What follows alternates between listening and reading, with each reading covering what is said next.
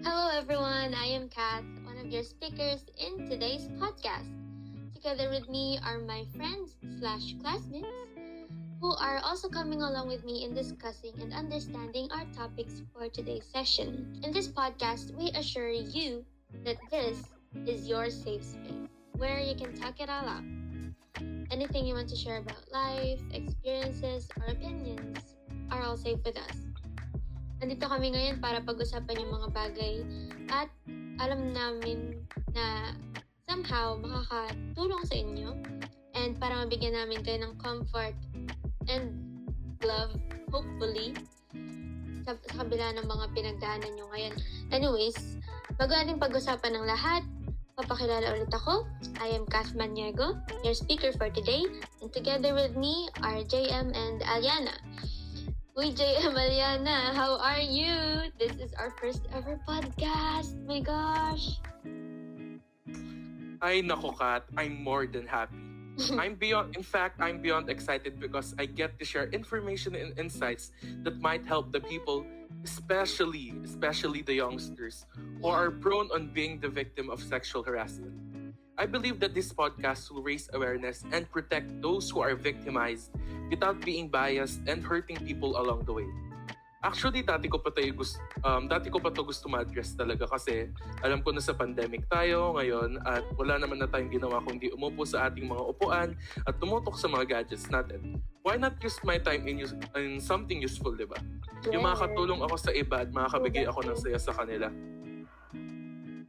Indeed, Bestie JM, as we approach the end of the year 2021, the Philippines, unlike many other countries across the world, has been quarantined for more than 2 years, ward of a global epidemic that has taken thousands of people's lives, mobility, valuable time for education, and economic security. However, until now, hindi pa rin tumitigil ang paglago ng sexual harassment sa Pilipinas. Hindi lamang tayo makakatulong sa iba, kundi may papakita rin natin sa kanila na hindi sila nag-iisa. Sexual harassment has taken a long time to be recognized as a real problem in the society. Preteens, teenagers, and young adults have been suffering alone because they are too afraid of raising their voices, exercising their rights, and making a huge change. This is an issue that can have a serious impact on a person. It may cause them to become stressed and they may experience anxiety or depression as a result. Okay, but now let's try to define the basic meaning of sexual harassment. According to the Equal Employment Opportunity Commission, they define sexual harassment as unwelcome sexual approaches, solicitations for sexual favors, and other verbal or physical harassment of a sexual nature in the workplace or learning environment. Sexual harassment does not always have to involve sexual behavior or be directed at a specific individual. Sexual harassment manifests itself in a variety of ways, not just one. It includes attempts to touch, grab, or make other physical contact with you without your consent. It also includes passing remarks with a sexual meaning. Masasabi ko naman na ang sexual harassment ay walang pinipiling lugar at oras. Pwede itong mangyari sa iba't ibang pampublikong lugar tulad na lang sa public transportation o kaya terminals, public washrooms, simbahan, parks, malls, premises of the school or workplace. Basta kahit saan na pwede. Tama ka dyan, Aliana. Wala nga siyang pinipiling lugar, pati tao, no? And teenagers have been suffering from experiences they had from the past that may drive them to become individuals that hide from social situations. Yun nga, it's the traumatized they got from the past. It's either they overcome it or they are engulfed by it. You know, it eats them alive, something like that. And it causes them to lose confidence and self-esteem. Sexual harassment in today's society typically takes on more subtle forms, like 1, suggestive late-night texts or photographs. Yun nga, ito yung mga, siguro kung hindi man kayo aware o para na rin masabi namin sa inyo, ang pag-receive or ang pag-send ng messages or pictures na that can be tools for something for a sexual activity or interaction, isa na rin yun as a sexual harassment kung like hindi mo yun ginusto or isa sa inyo hindi may gusto nun. Second, unsolicited sexual comments. Ito yung mga alam niyo yung mga ginagawa, kunyari a girl is eating a banana and kunyari someone comments about it in a sexual way, sabihin nila like they will joke about it or something like that. Na hindi naman dapat, diba? She's like eating a banana, so what's up with that? She's eating food. It's food. It shouldn't be sexualized, diba? That's already sexual harassment. Third, request for sexual behaviors. Ito nga yung parang asking for, someone is asking you to do something sexual with them and you don't want to. So that's already a sexual harassment.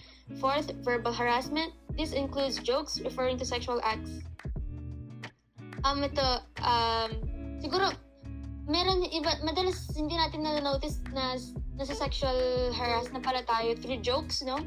Kasi we tend to accept it and laugh it off. Pero na hindi naman dapat talaga. So kapag if someone made a joke on you to you and it made you uncomfortable, then it's not a joke. Jokes are supposed to be funny, and if it did not make you laugh, it's not a joke. So I agree. Fifth, sharing sexual relations or stories at work, school, or in other inappropriate places.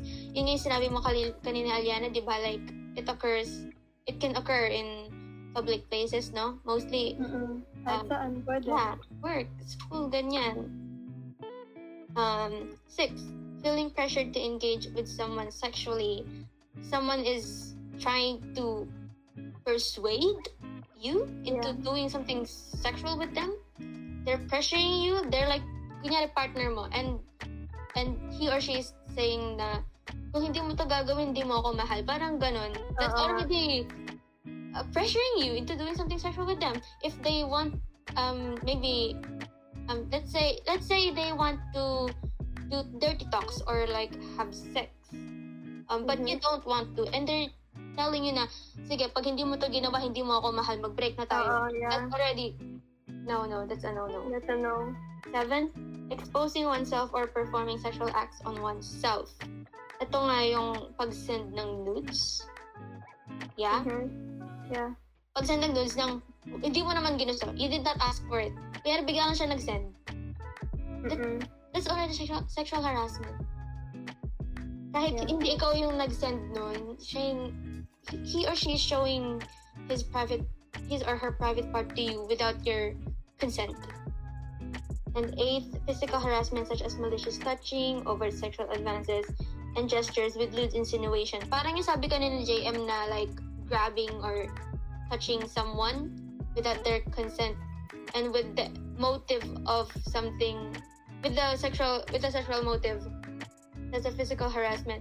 Alam niyo yung mga I watch a video like a social experiment na yung guy tinatouch niya yung legs ng girl.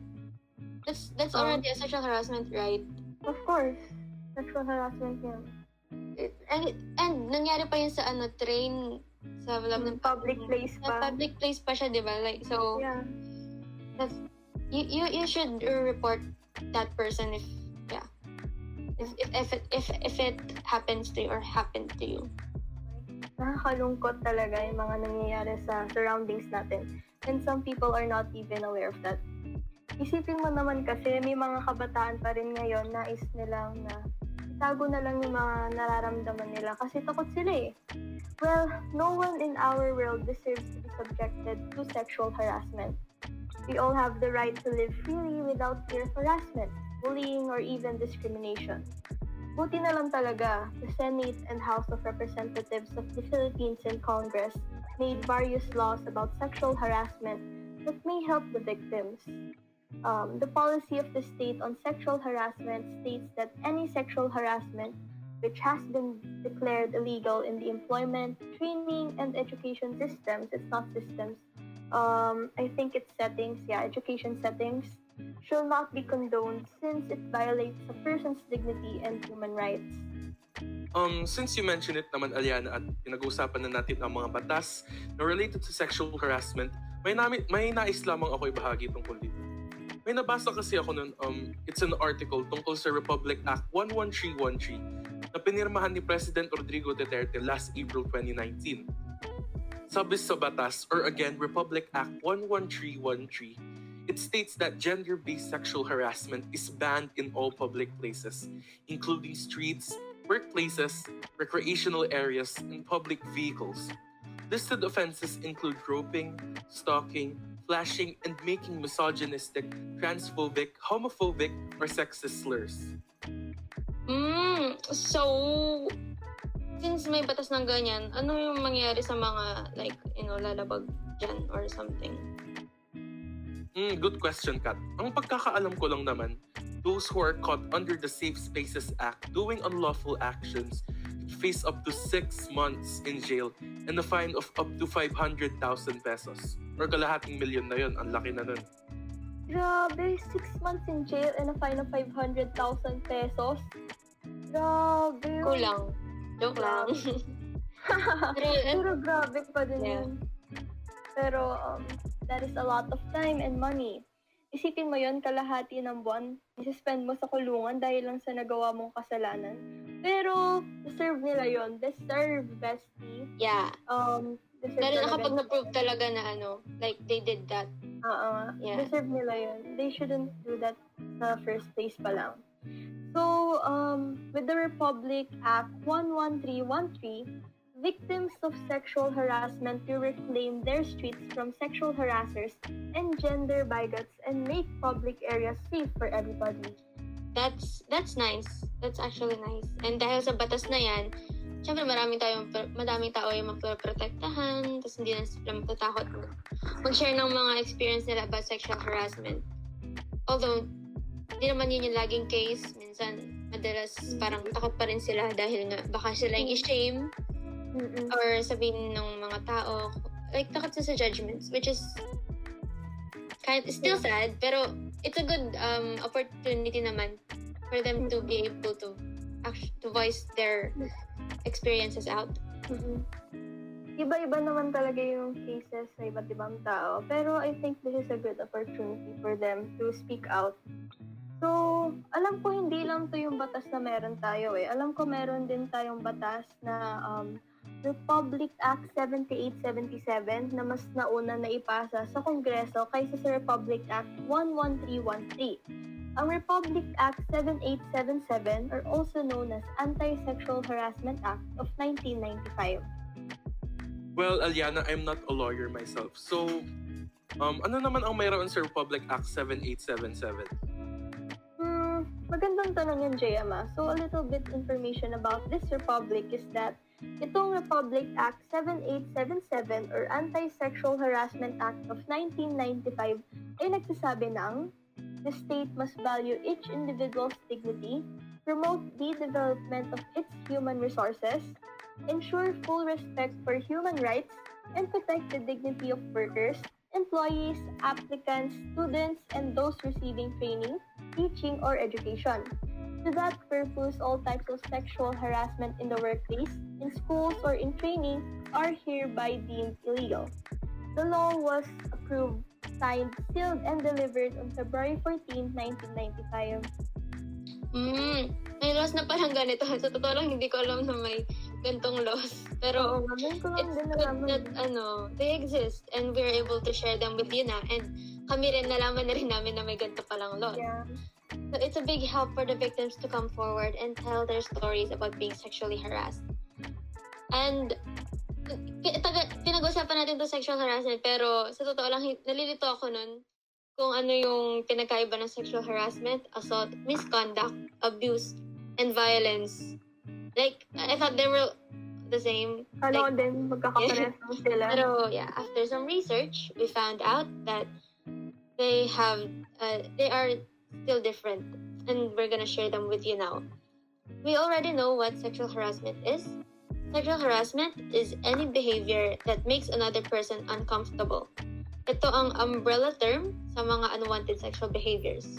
Meaning, under sa sexual harassment ang sexual misconduct, abuse, assault, violence, at iba pa. Isang example nito ay yung paggawa nga ng sexual jokes or saying sexual comments about someone's appearances. Next is yung sexual violence. A broad term din to, but it refers to crimes like sexual assault, rape, and sexual abuse. Isipin natin na isa tong term under sexual harassment na nagre-refer sa mga unwanted sexual behaviors na pwedeng maparusahan under the law. Like they are considered as criminal acts. Next ay yung sexual misconduct. Ito ay yung inappropriate conduct ng walang consent. Maaari din itong pagkuha ng consent using inappropriate methods. Tulad ng sinabi ko kanina, like pinapressure ka, pinaforce ka by threatening you and blackmailing you, ganun, para lang makipag-engage ka sa sexual act or relationship dun sa taong yun. On the other hand, sexual assault is when a sexual act is performed without one's explicit or enthusiastic consent. Ayun nga, example nito kanina ay yung exposing your genitals to another person without their agreement to view them. Yun nga, sabi ko kanina, di ba, may nag-send sa'yo kunyari ng photos ng kanilang private parts na hindi mo naman inask. Yeah, that's a sexual assault na. Dito rin nabibilang yung rape or yung penetration sa genitals without proper consent. Kung may consent man, napilitan, still a sexual assault kahit may consent man. Pero no consent, napilitan lang siya, ganun. Yeah. Lastly ay yung sexual abuse. This is a term used for describing unwanted behaviors towards children. So ito yung madalas gamitin kapag sa children siya. Any child under the age of consent cannot give informed consent to sexual acts. Even if the child seems enthusiastic, it is still a crime. You're an adult and you're hitting on a minor. Like, why? Diba? Since you're older, you should be able to think wiser, right? You would not hit on a minor. Like, what is that? And in the Philippines, the current age of consent is 12 years old, which is alarming. At the age of 12 nga, nag-jackstone pa lang tayo, tsaka nagbabarty. Pogs, ganyan. Pero thankfully, na-approve yung bill which will raise the age to 16 years old. Pero, I think it should still be raised to 18 or 20. I think 16 years old is still too young. Yes. Yun pala yun. Even I was confused about those terms dati. I tend to mix them or always use them interchangeably. Sa tingin ko, importante nating malaman ang pinagkakaiba ng mga terms na ito so that our knowledge about sexual harassment is more expanded. In addition lang rin, I agree rin na dapat i-raise pa sa 18 yung age of consent. If not 18, I think 20 is more suitable gaya na sinabi ni Kat. So thank you for that, Kathleen. Of course. But yeah. Parang may napansin lang ako Mukhang kanina pa natin minimension ang word na consent. Tapos grabe yung emphasis sa word na consent. Pero ano nga ba talaga ito? Kasi minsan may mga tao na parang nagkakaroon pa din ng misconceptions. Kaya sa tingin ko kailangan malaman ng mga listeners to dahil sobrang important nito. Some may not be even aware na consent is not simply agreeing to something. Yes, tama ka dyan. Para sa akin, masasabi natin may consent ang isang tao na gawin ng isang bagay kapag yung kausap or sa tao na gagawin niya yung bagay na yun is nagsabi siya ng yes or oo or kahit anumang language sa kahit anumang language. Hindi lang basta tumango or nanahimik or what. No, dapat may confirmation talaga at maririnig mula sa bibig ng taong yun. Kasi sometimes yung interpretations ng mga tao nagbe-vary towards the gestures of a person. Or, kung hindi naman dahil sa misinterpretations, pwede din na napipilitan lang yung specific na tao na yun na mag-agree. masasabing true consent yun kapag hindi naging factor ang pressure sa pagsasagot. Yes. Right? Yes. Dapat hindi ma-pressure yung taong tinatanong. After all, this is a free country. And malaya tayo sabihin kung ano dapat yung gusto nating isagot. Naniniwala din ako sa sinabi ni JM. Pero usually, di ba, pag kunwari, may mga kausap ka, minsan maririnig mo na lang sa kanila yung statement na silence means yes. Pero, para sa akin silence means no. Kapag kasi sinabing consent, parang we're looking for the answer or presence of the word yes rather than the absence of a no. Yes. Pero I agree. Oo nga na. Pero marami din tao na sinasabi na silence means consent. Kaya naman one way or another, we have to speak up para malaman ng iba kung ano ang thoughts or answers natin regarding it. Dahil kung hindi magsasalita or magtutok, just like what Kath said, baka magkaroon ng ibang interpretation yung mga tao. Yes, kaya naman, talking or speaking is the only way para masabi if nabigyan ba ng consent or hindi. Oo. I agree. Pero kasi minsan, yun nga, hindi naman lahat ng tao may lakas ng loob, no, na sumagot kasi Siyempre, takot din sila. oo kasi siguro kung ako rin yung nandun sa ganong situation, I don't and like syempre kahit ako natatakot na rin ako parang Of course, sino ba each hindi? person could do something worse than sexually Yeah. abuse me. Kaya minsan it depende pa rin talaga sa Nagbabari pa din.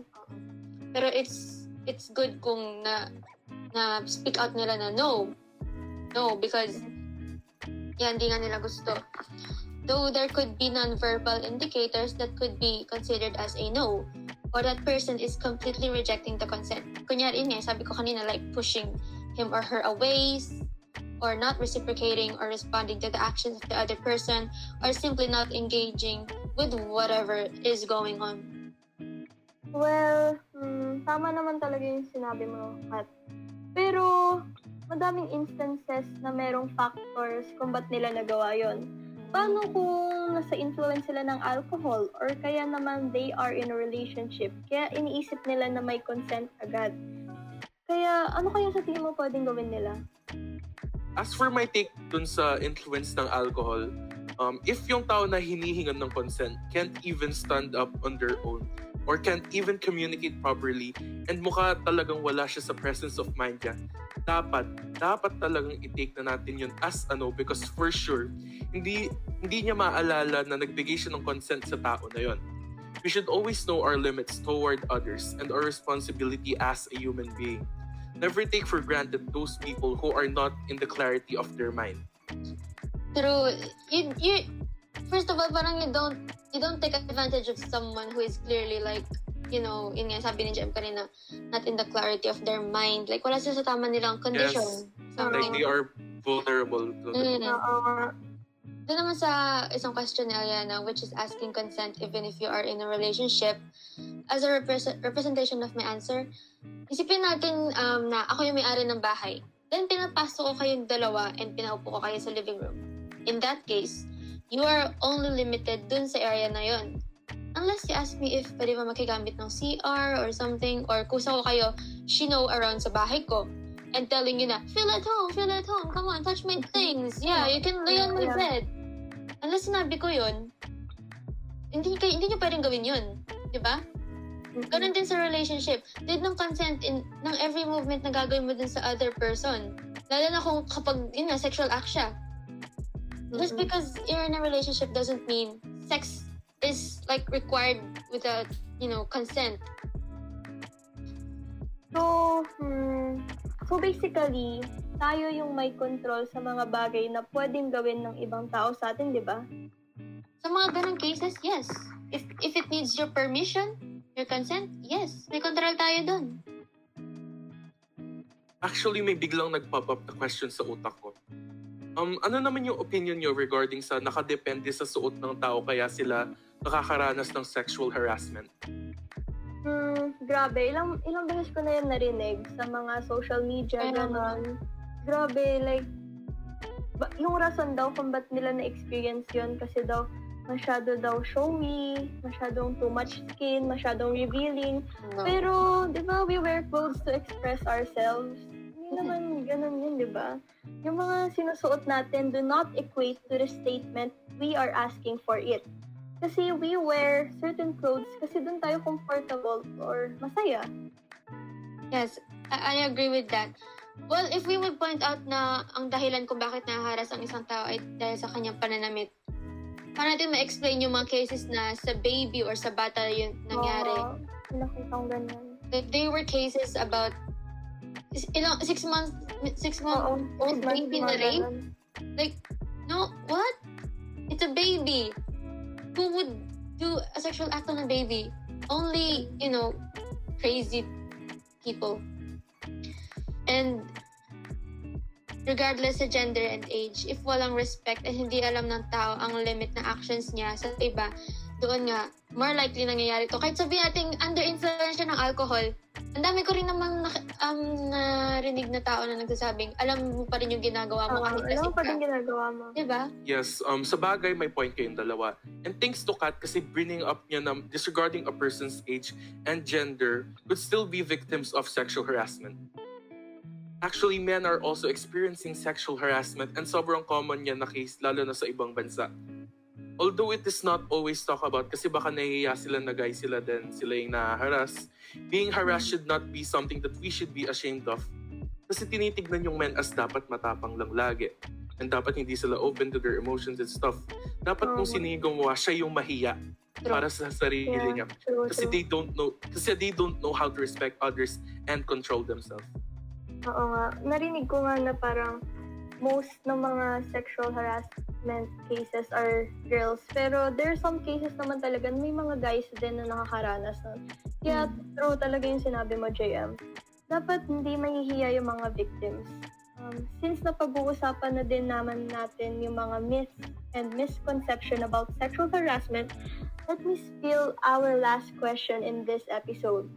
So, do you agree na yung mga victims of sexual abuse or harassment are more likely to become abusers kapag tumanda na sila?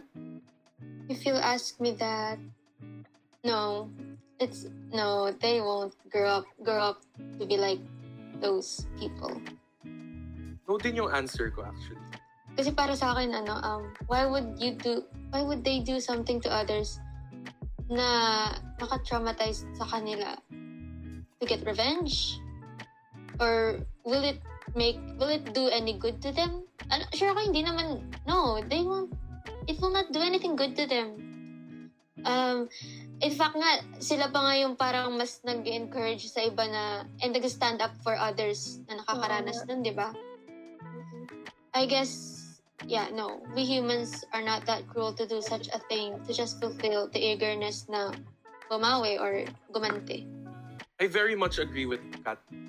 Mas nakakasaya sa puso kapag ikaw yung nag-cause or gumawa ng something para mag-stop or kahit papano ma-lessen yung masamang nangyayari. True. Because at the end of the day, yung gusto lang naman natin is a peaceful place. Totoo yan.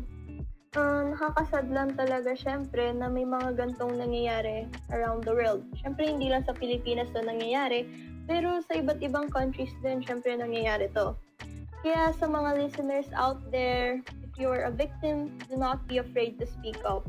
And if may kakilala ka naman na victim, please understand, comfort, and listen to their experiences. Yes, and if you've already spoken up, we're proud of you. You did your best. You've become stronger.